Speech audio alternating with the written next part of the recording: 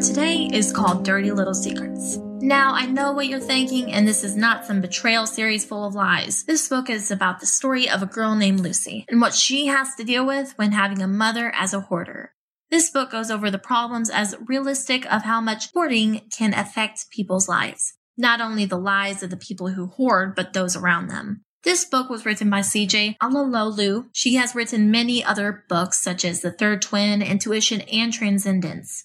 C.J. is a writer living in California with her husband and 2 sons. She grew up with the last name James, but then married a Nigerian man, which is why her other last name has so many vowels. She was born in New Jersey, but grew up in San Diego. Being almost 6 feet tall by the time she was 12 made it painfully easy to remember her teen years. Even though she was really tall, she didn't like sports. But she did read a lot of books. Still, she herself never thought that she would grow to be a writer. In the 3rd grade, she wrote a book called How the Rabbit Got Its Hop. But other than that, she hadn't ever written anything unless it was necessary. According to CJ, every diary she's ever had stops on or about January 21st because she'd get bored writing about her own life. She's found that she does, however, enjoy writing about the lives of pretend people. And I thank you, Fresh Fiction, for this information about CJ Alalolu. On Goodreads, there is a star rating of 3.75. There are a few comments that I put that I think you would like, and they give viewpoints and opinions of people around the world about this matter.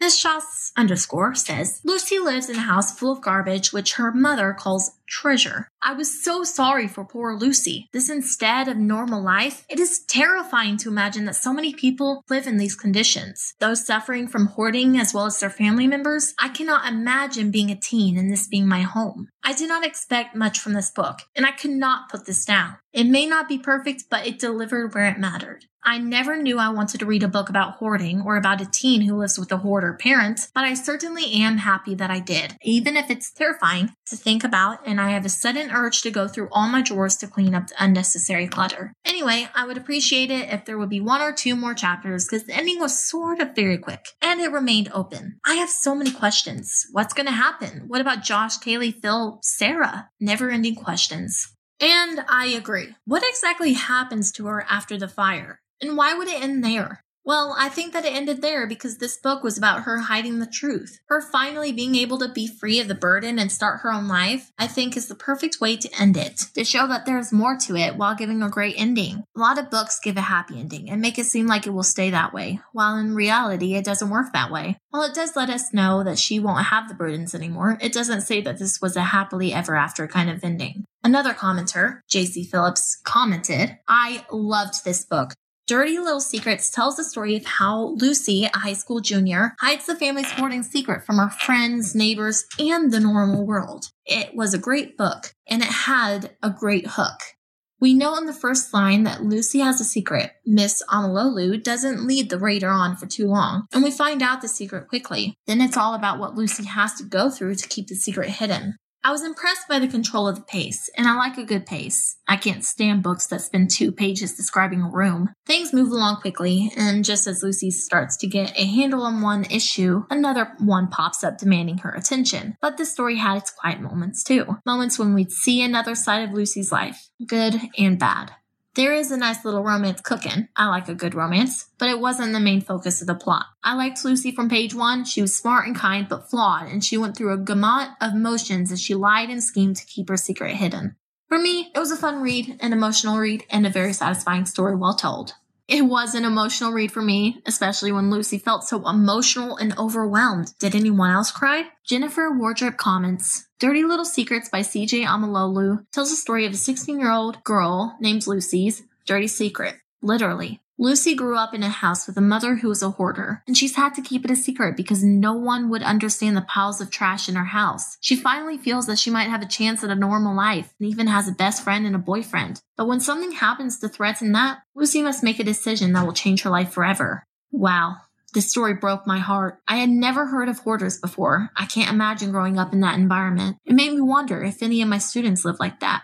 I'm not sure there is a way to know, unless the child tells you. I felt so bad for Lucy. All she wants is a normal teenage life. I could feel the stress and panic she was in while she was trying to clean up the house so that she could call an ambulance to come get her mom. A child/teenager should never have to go through that, and the ending shocked me. I definitely didn't see it coming, and it makes me wonder what happened to Lucy after the end of the story. This was definitely a sad but thought-provoking read, and one I highly recommend.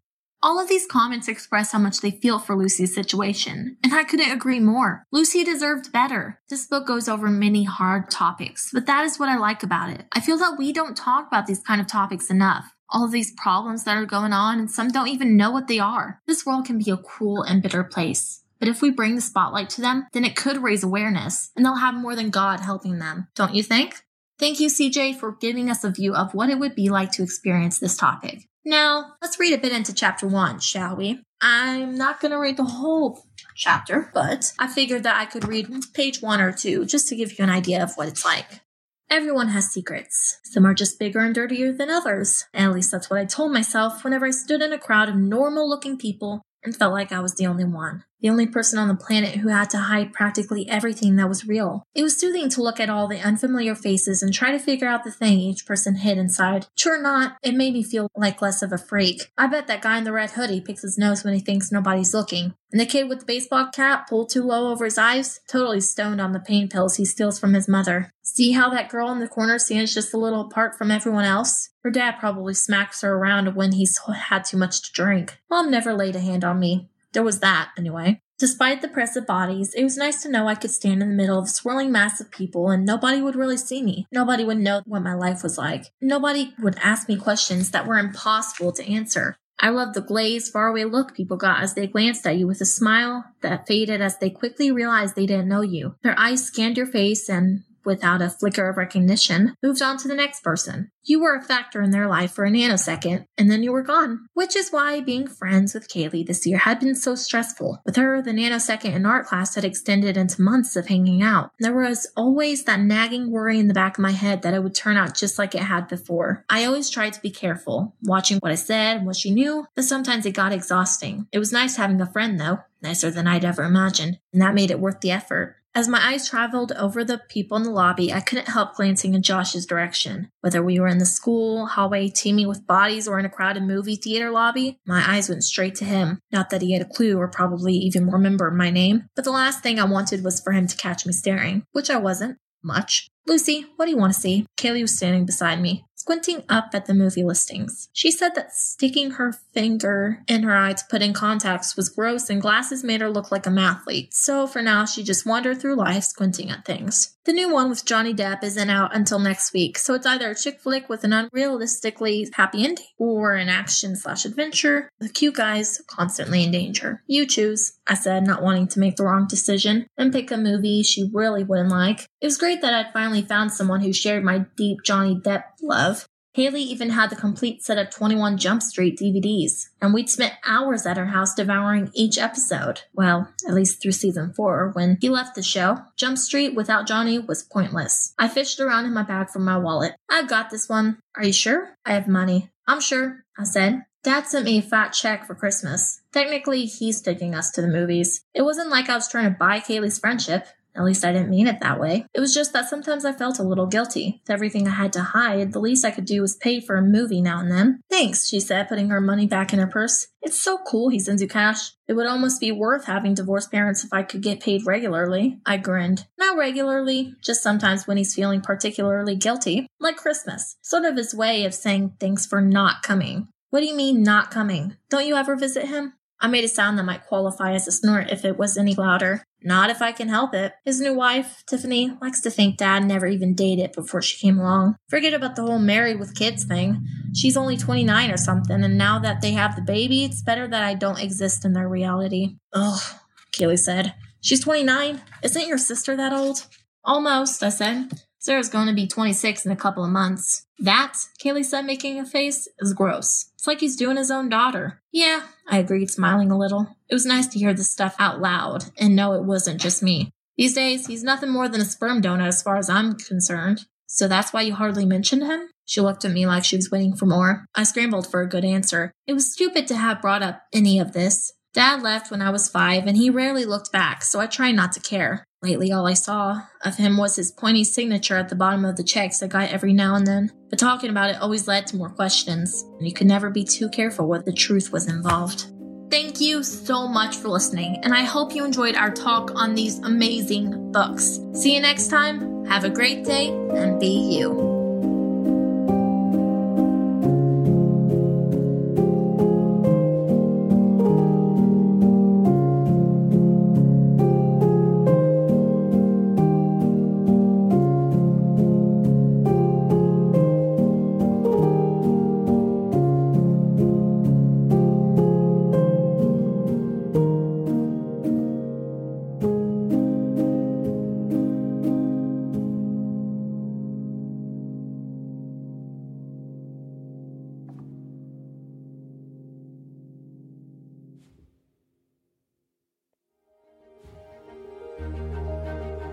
Thank you for tuning in to this episode, proudly presented by the AP&M Group, a subsidiary of Algebra Productions, LLC. We strive to produce content that informs, entertains, and adds value to your day. We value your input and would be delighted to hear your thoughts in the comments about this episode.